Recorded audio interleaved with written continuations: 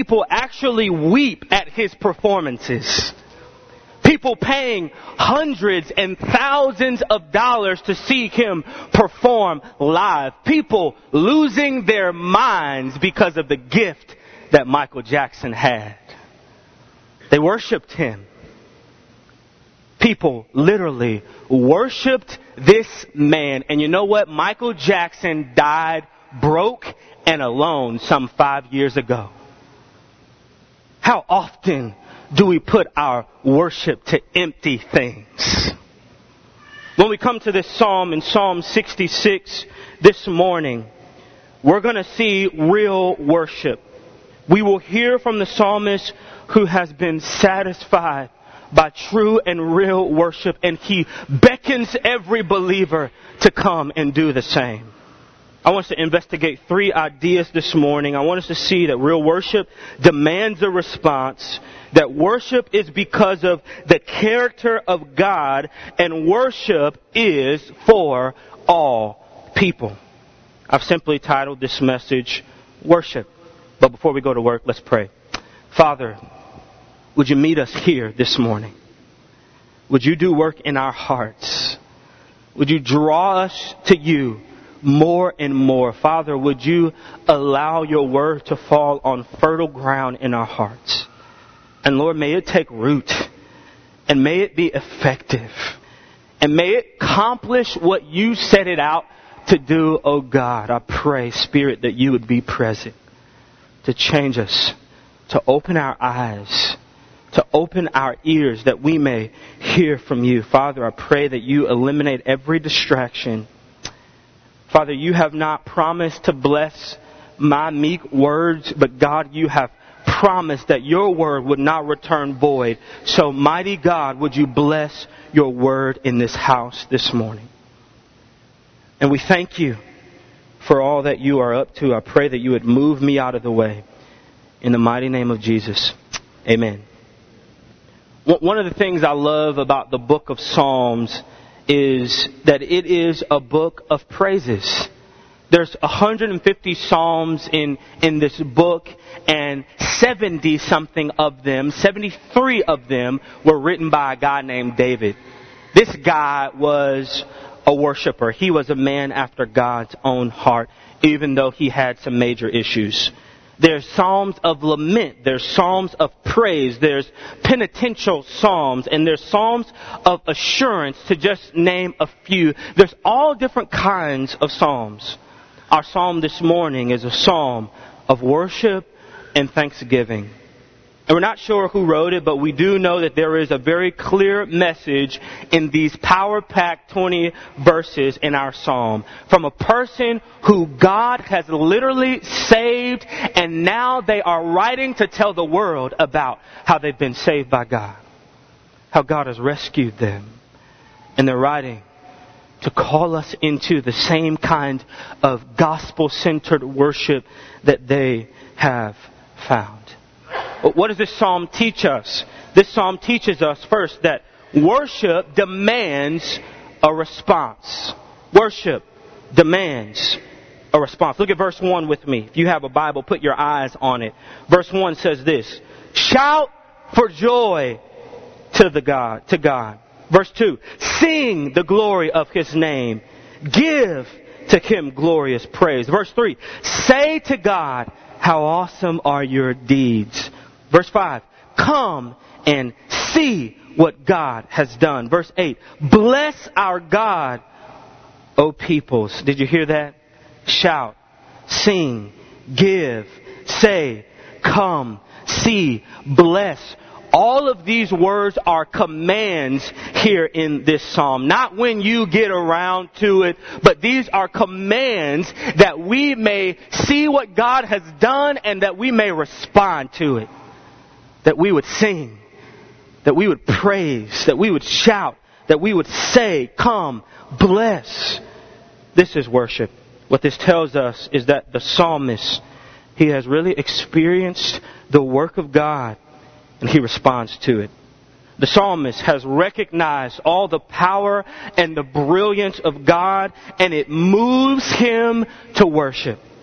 The psalmist is moved to sing of the glory of God's name. The psalmist is moved to sing and to praise God's gloriousness. The psalmist is moved to shout, to actually, get this, open up his mouth. Novel thought. To speak of God's goodness and grace. See, real worship is the psalmist looking back over the rearview mirror of his life, and he's recognizing the sovereign hand of God, and it leads him to worship. Look at verse 5 with me. It says this, "Come and see what God has done. He is awesome in his deeds towards the children of man." Get this. "He turned the sea into dry land. They passed through the river on foot. There did we rejoice in him who rules by his might forever." The psalmist is literally thinking back to Exodus chapter 14. And he remembers very, very well how the nation of Israel was literally being hunted down by the Egyptians. Pharaoh's heart had been hardened again, even after he let the nation of Israel go. And as they're leaving, going into the wilderness, trying to make their escape, Pharaoh's heart is hardened, and he sends the Egyptians after them. And the nation of Israel, they look back and see the Egyptians in pursuit of them. And they begin to fear. And they get afraid, and they say to Moses, "Moses, why in the world would you send us out here in the wilderness to die? Or is that what you're doing? We could have stayed in Egypt for this." And listen to Moses' response in Exodus 14:13. He says this, "Fear not, stand firm, and see the salvation of the Lord, which he will work for you today. For the Egyptians whom you see today, you shall never see again. The Lord will fight for you, and you have only to be silent." The Lord tells Moses to stretch out his rod over the sea and watch the sea be parted. And the nation of Israel travels through the sea on dry land with water on both sides. The Egyptians follow behind. Moses sticks out his rod, and the water closes up on the army. And the nation of Israel, they are freed. They are set free. They are saved. They are delivered. They are rescued. And the psalmist remembers this. He remembers what God had done. And he sees how God's hand is mighty, how sovereign God really is. And you know what he does? He closes his mouth. No. You know what he does when he sees what God has really done for him? He sits all stoically with his hands to his side. No. He lifts up his hands. He opens his mouth and he praises the God who delivered him some time ago. He worships. He thanks God for all he's done. The psalmist remembered how God saved him, and he is moved to worship. As much as I hate to admit this, I watched Kevin Durant's MVP speech, and I loved it. As much as I hate to admit it, because y'all know I'm a Grizzlies fan to the heart. Especially because Russell Westbrook plays on the same team. But I watched his MVP speech and I was blown away. I really was. It brought me to tears. I watched a man who is worth millions, who had accomplished a tremendous amount, who's seen a lot of success in his life. And I watched him stand on the podium and for about 30 minutes just give glory to everybody else. He talked about his teammates, and he talked about the organization, and he talked about his coaches, and he talked about his family, even his dad, with their broken relationship. And then he started talking about his mom. And there was nothing like it. If you haven't seen it, you got to go watch it. He started talking about his mom, and he talked about how they moved from place to place, not really having a home. And he talked about, with tears in his eyes, how they came to get their first apartment. And it was a small and humble apartment. And he said he and his brother and his mom, they stood in the living room. They had no furniture. They had no beds. And they stood in the middle of the living room and they hugged each other and wept. He said, we thought we had made it. We thought we had made it. And then I remember listening to Kevin Durant after he's telling all of this story. He said, when something good happens to me, I tend to look back to what brought me here. There was not a dry eye in the place. See, Kevin Durant experienced a lot of success, but he knew that many people had helped him along the way, especially his mom. And he said, I tend to look back and remember how I got here. And that's what the psalmist is doing. He is looking back and he was giving praise to the God that loves him. He's looking back to see how God has time and time again rescued him. And he gives God praise. What about you? Are you moved to gratitude and worship this morning? Have you thought about how God has delivered you? And are you moved to worship him? Are you moved to open up your mouth to praise the God who saved and delivered you? Are you moved to worship? See, so many of us cannot worship in spirit and in truth because we are too afraid of what other people will think about us. We're too afraid that people won't think we're intellectual enough. We're too afraid that our image will be tarnished. And God is sitting there saying, look how much I've done for you. Look how I've brought you out. Look how I've saved you. Look how I've set you free. Look how I've sent Jesus for you. Will you worship me in spirit and in truth? The psalmist is calling us to worship the God that loves us the most. How dare us, after all he's done for us, how dare we not give him our worship? See, worship demands a response, but secondly, worship is because of the character of God. Worship is because of the character of God. See, we worship God for who he is, not just because of what he's done. Look at verse 7. He rules by his might forever. Verse 8 through 9 says this, let the sound of his praise be heard, who has kept our soul among the living and has not let our feet slip. And I love verse 18 through 19. It says this, if I had cherished iniquity in my heart, the Lord would not have listened. But get this, but truly God has listened. He has attended to the voice of my prayers. Verse 20, blessed be God, because he has not rejected my prayer or removed his steadfast love from me. What does this tell us? The psalmist tells us that God is in control, that he is the keeper of our souls, that he is the God of great compassion, that he has a loyal love like nobody else has, and that when the psalmist thinks of God's character, it leads him to worship. It leads him to worship. See, we don't just worship God for what he can do for us. Rather, we worship him for who he is. See, the psalmist literally leans into the character of God and he worships. He worships. See, sometimes all you have to hold on to is that God is a compassionate God. When the foundation of your world is shaken, sometimes all we have to hold on to is the reality that God has a faithful and a loyal and an everlasting love. Sometimes all you have to hold on to is God's character.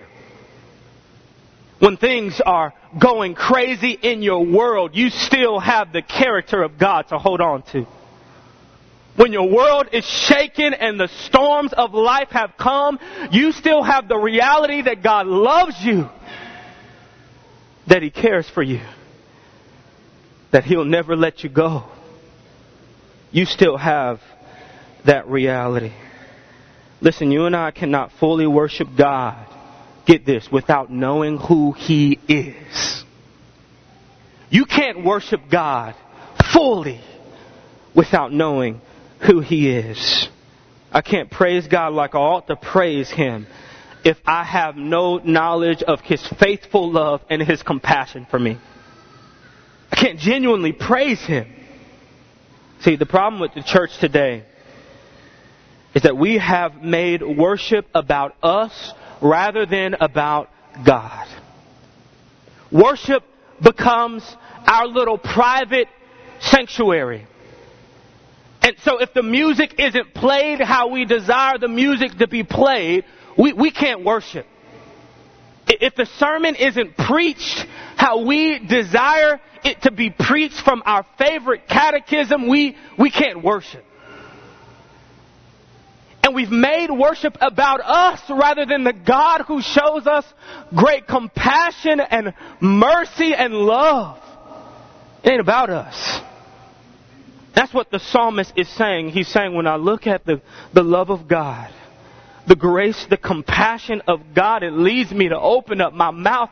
It leads me to sing praises to Him. It leads me to worship because it's not about Him. It's about the God that loves us.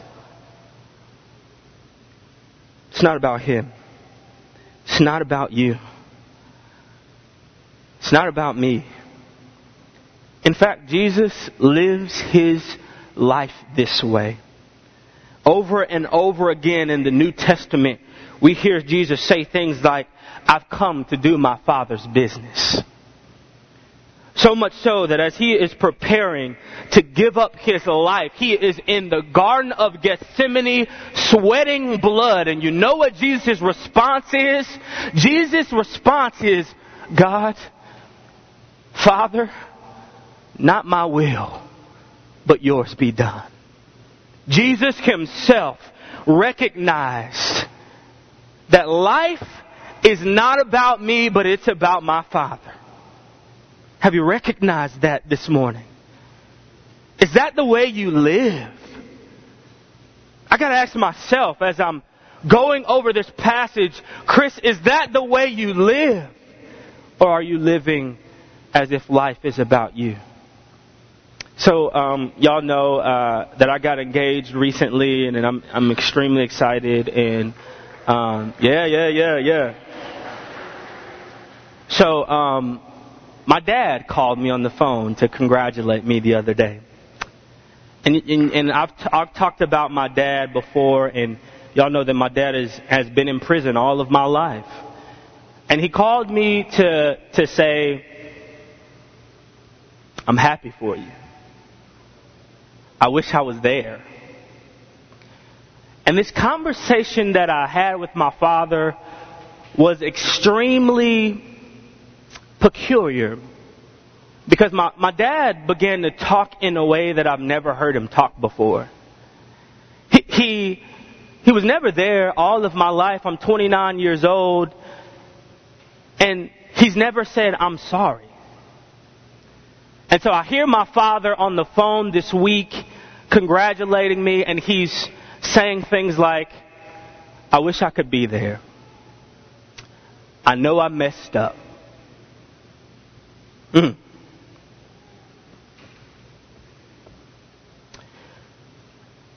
it moved me.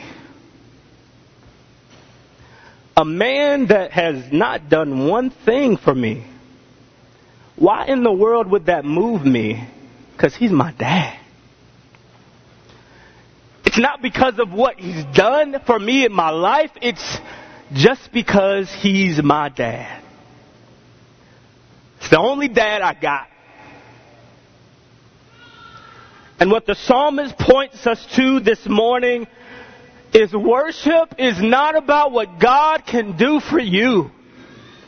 But real, genuine, authentic worship is for who He is. Just because He's Daddy. Just because He's your Father who created you and stamped you and marked you with His image, because He has a loyal, everlasting, steadfast kind of love, just because of who He is, we ought to worship Him. We ought to want to worship Him. We ought to desire and long to worship Him. Lastly, not only does worship demand a response, and not only is worship because of the character of God, but worship is for all people. I love this. Take a look at verse 1 with me. Shout for joy to God, all the earth. Then in verse 4, all the earth worships you. Then in verse 7, there did we rejoice in Him who rules by His might forever, whose eyes keep watch on, get this, the nations. See, in the original language, the word all, I learned this in seminary, get this, means all. Took me 3 years to get that in seminary. This was written in a language called Hebrew, and the word all happens to mean all. And so what the psalmist is saying is, God is not just the God of America, newsflash. He is the God of all nations. He is the God of all people. So when I have gone to China, when I went to Honduras, and when I've seen of places in Africa where people lift up their hands and cry out to the God of Isaac, Abraham, and Jacob, when they cry out to the same God that we cried out to this morning in worship, I realized that God is a God of all people. That He is a God of all nations. That He is for all people. That He is the God of all. He is not just the God of the wealthy. He is not just the God of the elite. He is not just the God of the white man or the black man. But He is the God of all people. He is the God of all. He is the God of all. And it just makes my skin boil when I hear people say, oh, you worship that white man's God. No, sir. The God that I know, the God that I worship, is the God of all people, whether you know it or not. He is God of all. And the psalmist understands God's intentions are for every tribe, every nation, to see Him in all of His beauty and to worship with song, to open up their mouths, to lift up their hands, and to worship. To worship.